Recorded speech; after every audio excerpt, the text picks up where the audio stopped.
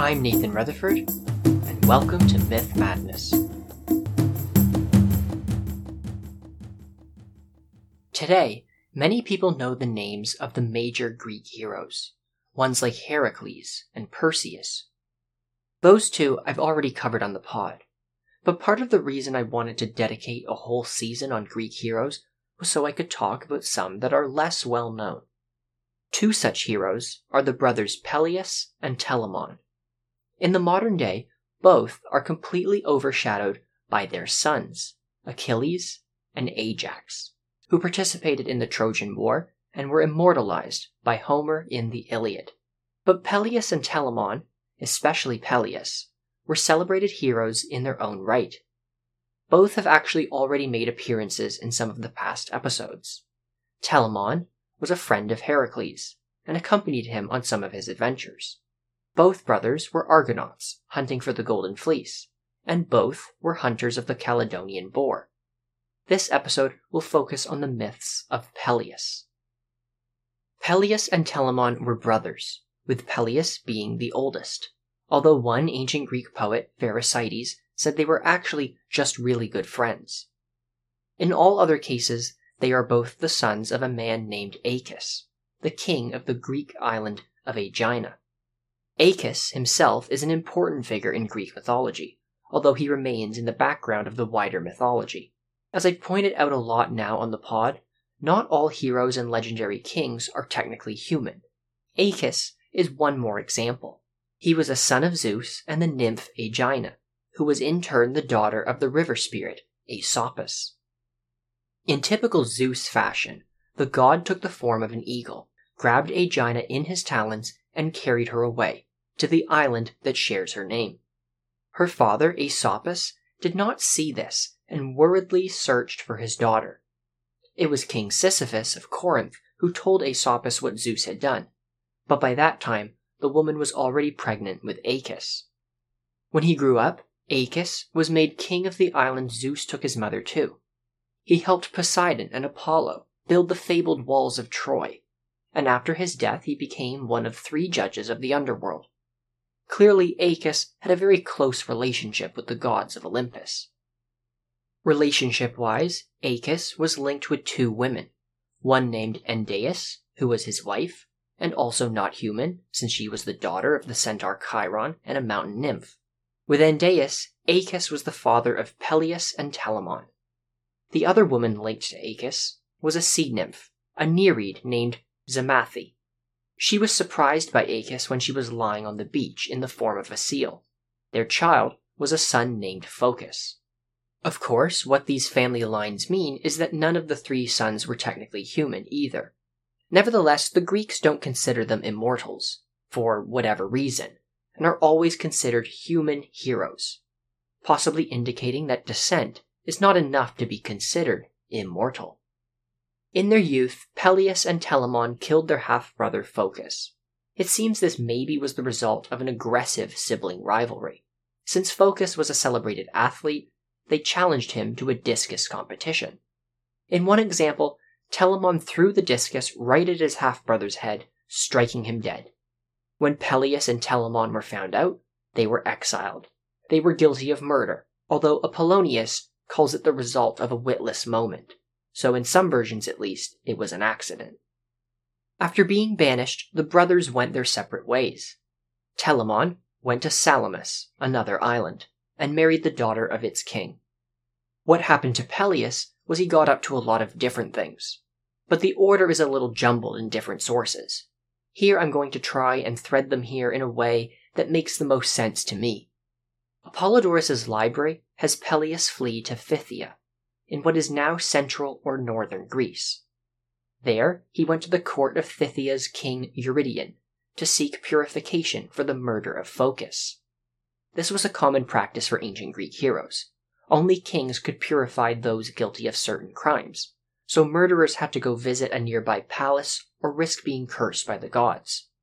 We've already seen Bellerophon and Heracles do the same thing in past episodes. It seems to me that there was a complicated reason for why Peleus went to see Eurytion and not some other king.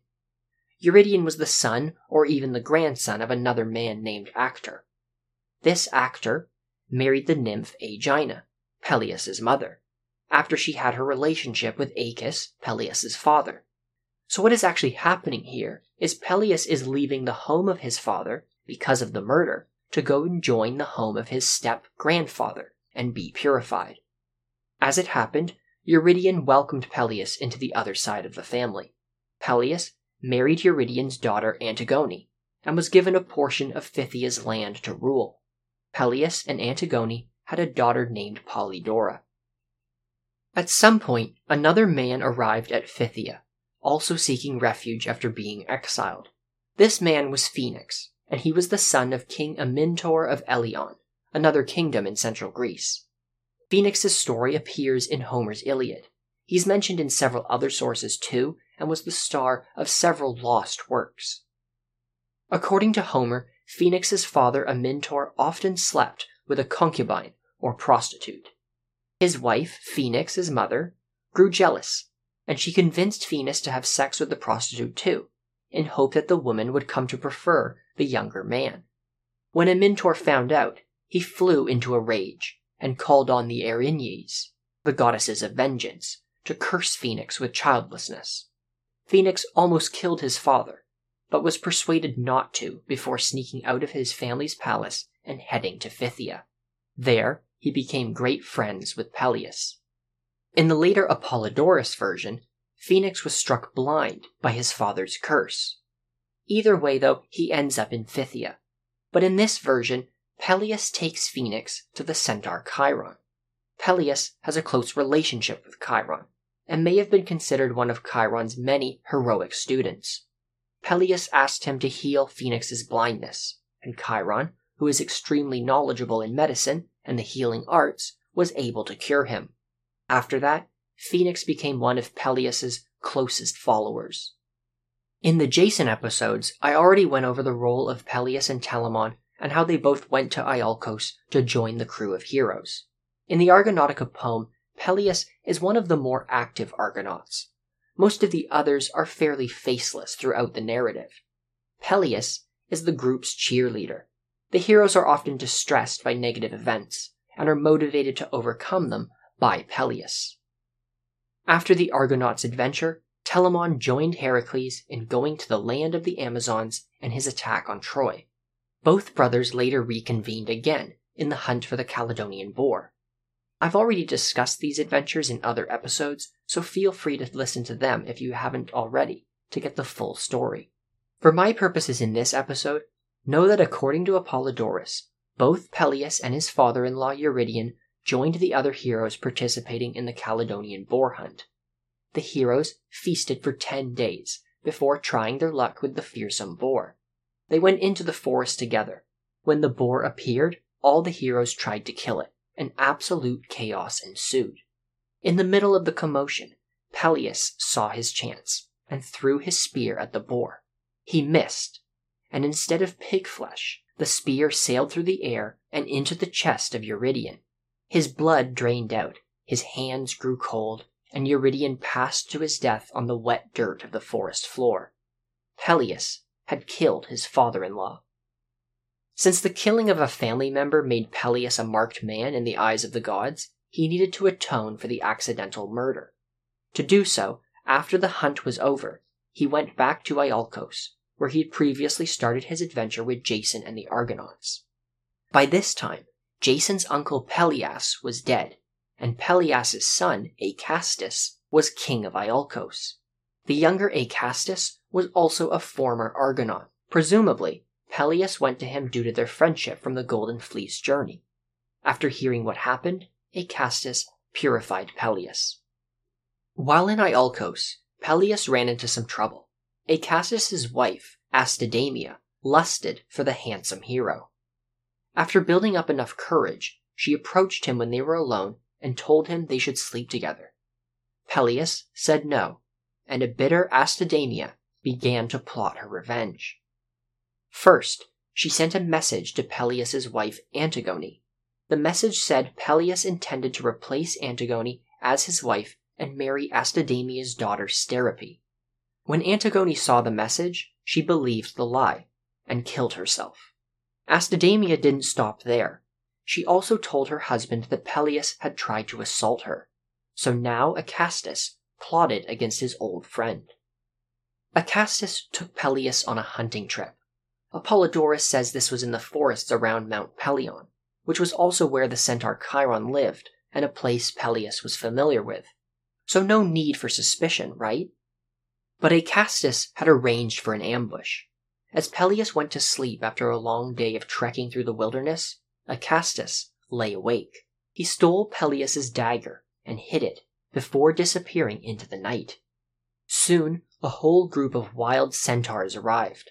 Acastus's trap was sprung. Peleus awoke and tried to fight off the centaurs, but without his weapon, it was only a matter of time.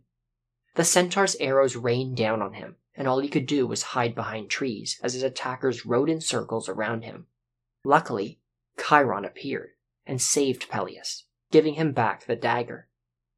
This story was told in very similar ways by Pindar in the 5th century BC and by Apollodorus some 600 years later. We know it goes all the way back to the 8th or 7th century BC as well.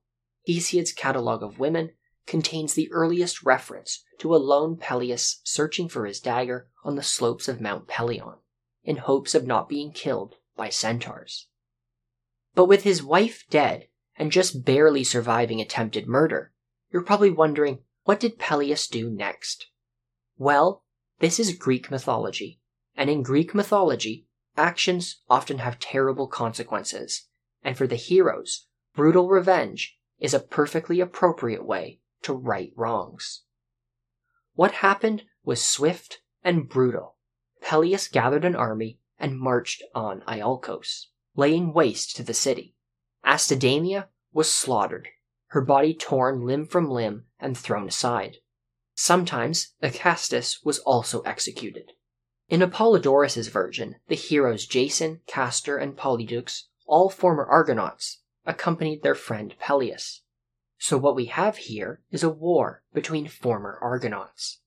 However, in Pindar's version, the might of Peleus was so great he captured Iolcos by himself, without an army. With his revenge on Acastus and Astidamia complete, Peleus returned to his land in Phthia. His old home would have seemed empty without his wife. One of the oldest Peleus myths is about his relationship with the goddess Thetis, and how he became the father of Achilles. It's not entirely clear to me where this myth would fit in a timeline of Peleus's life. Apollodorus places it after most of his other adventures, but I think there is good reason to assume it took place when Peleus was still a young man. For one reason, in the Argonautica, the main source for the story of Jason and the Argonauts, Peleus's marriage with Thetis was already over, and they already have a child together. Thetis even helps the Argonauts, and does so by appearing to her former husband and telling him what to do, while at the same time telling him off for making her angry enough to leave him. The other reason is Peleus's relationship with his grandfather Chiron. The hero has a very friendly relationship with the old centaur sage. Peleus takes Phoenix to him to be healed, and the centaur also comes to Peleus's rescue after Acastus's betrayal.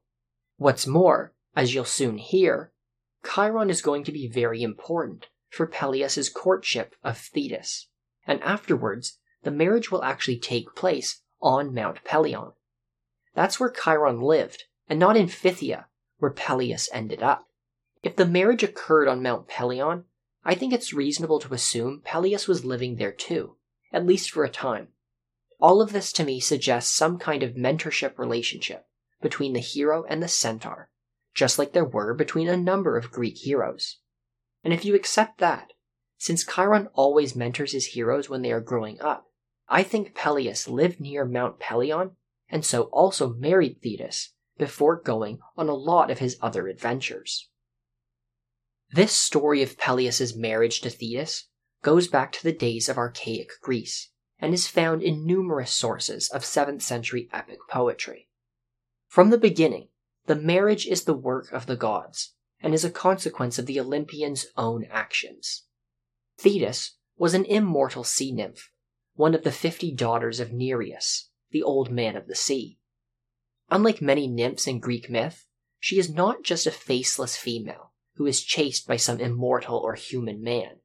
She appears in several different myths, and it's implied she had a larger role in lost myths that are only hinted at. In the world of Greek myth, even though Thetis was a Nereid, the goddess Hera was very fond of her.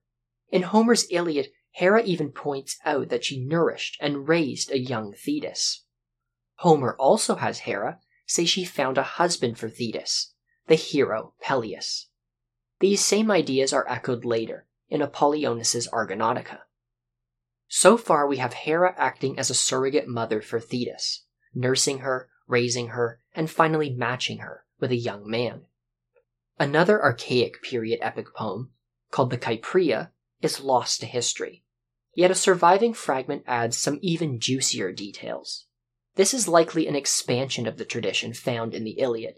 The Kypria was intended as a kind of prequel to the Iliad, so its writer was likely playing with the same versions. The Kypria says Zeus pursued Thetis and tried to seduce her. But to please Hera, Thetis avoided him.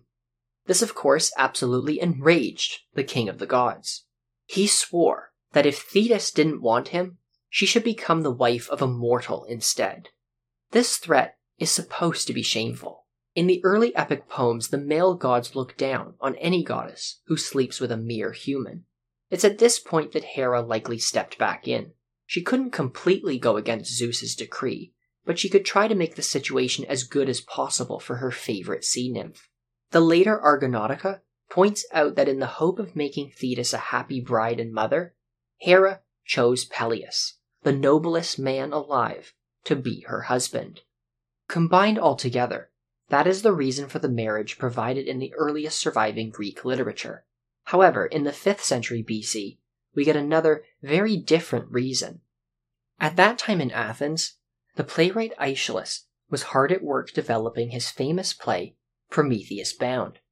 In this play, we get the story of the Titan Prometheus being punished by Zeus.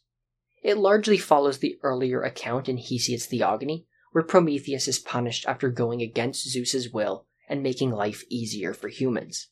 But there are some key alterations. Aeschylus wrote the play as a trilogy. In the first one, Prometheus Bound, the Titan hints he knows a dangerous secret, that one day Zeus is going to be tossed off the throne by one of his sons. Who the mother is, Prometheus keeps to himself. In the third play, he finally reconciles with the king of the universe and warns Zeus that Thetis is destined to give birth to a son greater than the father. If Zeus succeeds in seducing her, he's not going to remain king for very long. In the tradition referred to by Aeschylus, Zeus pursues Thetis, and in some cases the god Poseidon does too. On hearing the prophecy and realizing the danger to themselves, they back off. In Aeschylus's work, it's Prometheus who tells them this prophecy. In other sources, like the poet Pindar, it's another Titan, a wise goddess named Themis, who was one of Zeus's first lovers. When Themis is involved, she warns that Thetis will give birth to a son greater than his father. But Themis also gets more specific, saying if Zeus or Poseidon sleep with Thetis, their son will wield a weapon more powerful than Zeus's thunderbolts or Poseidon's trident. With the warning delivered, Themis even comes up with a solution to Zeus's problem, that he should marry Thetis off to the mortal Peleus, so that there's no threat to any of the gods. A couple centuries later, in his Argonautica poem, Apollonius of Rhodes nicely takes these two reasons for the marriage and merges them together. In this poem, Thetis rejected Zeus's advances because of her respect for Hera, and like in the archaic period poems, Zeus promises she won't marry any immortals. But then Apollonius wraps in the tradition with the prophecy, saying that Zeus still desired Thetis, until Themis finally warned him about Thetis's destiny. Worried about having a son more powerful than himself, Zeus finally moved on. At that point, Hera matched Thetis with Peleus, because he was the best guy she could find for her young nymph friend. Even though the gods were busy planning Thetis's marriage to Peleus, the nymph herself did not get a lot of say in the matter. And Peleus wasn't going to just wake up one day and find himself married to a goddess. He was going to have to put in a little work himself. The 5th century poet Pindar describes how, following Themis' advice, word of Zeus's declaration made its way to the centaur Chiron. The centaur was instructed to tell Peleus how to go about finding Thetis, and how he would need to beat her in a wrestling contest to get her to accept him as a husband. Pindar doesn't describe this contest, but it appears in several examples of Greek vase art from the same time period. Centuries later, the Roman poet Ovid tells the following. There was a secret bay somewhere in Thessaly, with smooth sand and no seaweed. Thetis would often come to this bay riding on the back of a dolphin, and lie naked in the sunshine for a nap. While she was asleep, Peleus snuck up on her, winding his arms around her neck. Trying to escape, Thetis began to change shape. Ovid has her transform into a bird, a tree, and a tiger. Peleus loses his grip, lets her go, follows her to a cave, and then wrestles her again. This time, he tied Thetis up with rope. He wrapped his arms around her again and didn't let go while the goddess shifted from shape to shape. After tiring out, Thetis declared him the winner.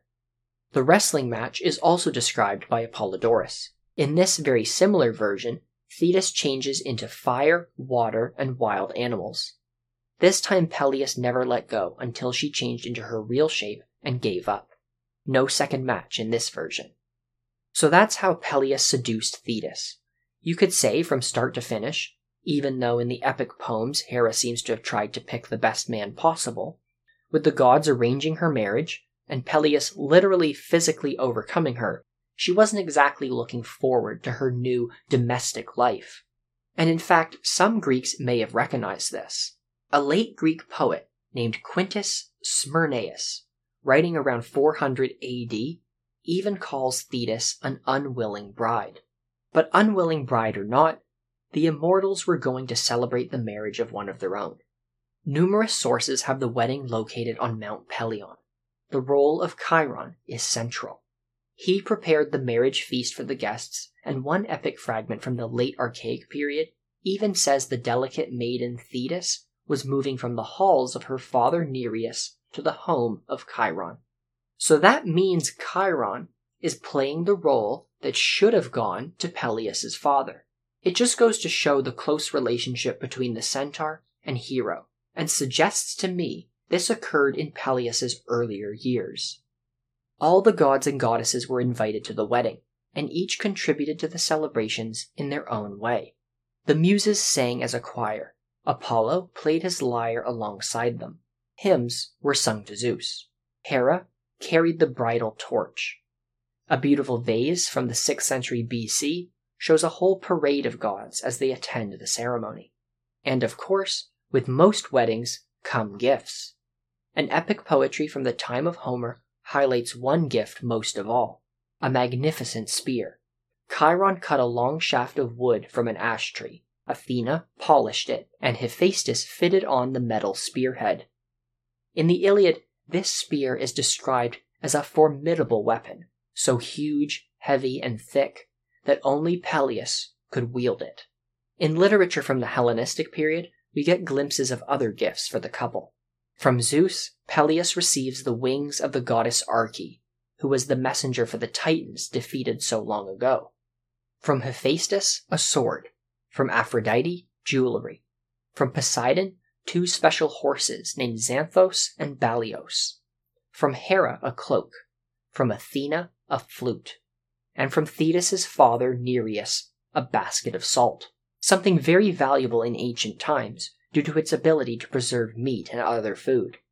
When the wedding finished, in the words of the epic poet Alcaeus, Peleus took Thetis from the halls of Nereus to the home of Chiron. He loosened the pure maiden's girdle, and the love of Peleus and the best of Nereus' daughters flourished. Within a year, Thetis gave birth to the greatest of demigods, a man who would prove greater than his father. We know him as Achilles. What happened next is that in classical immortal fashion, Thetis was worried about the mortality of her newborn baby, and decided to do something about it. In a nutshell, she wanted to ensure her child would never die, and took steps to make him immortal, just like her. But it is not easy to make a human live forever, and the task involves things all mortals would consider unnatural. It ultimately brought about the end of the couple's marriage. Thetis's plan failed, and one night, in anger, she left, passing quickly out of the house. Light as a dream and insubstantial as the air, she plunged into the sea. After that, Thetis never returned to the house of Peleus. But that story will have to wait, because I'm getting ahead of myself. I'll come back to it when I cover the hero Achilles in more detail in future episodes on the Trojan War. For now, listen to some verse from Hesiod's Catalogue of Women, which just goes to show how Peleus' marriage to Thetis proved how important the hero really was. Peleus, dear to the deathless gods, came to Phthia, the mother of flocks, bringing great possessions from spacious Iolcos. All the people envied him in their hearts, seeing how he had sacked the well-built city, and accomplished his joyous marriage to the goddess Thetis. And they all said this, 4 times blessed is happy Peleus, for far-seeing Olympian Zeus has given you a wife with many gifts, and the blessed gods have brought your marriage fully to pass. And in these halls you go up to the holy bed of a daughter of Nereus. Truly Zeus the father, the son of Cronos, made you very preeminent among heroes and honored above other men. And that's all for today. If you enjoyed this episode, please share it with your friends. As always, thank you for listening.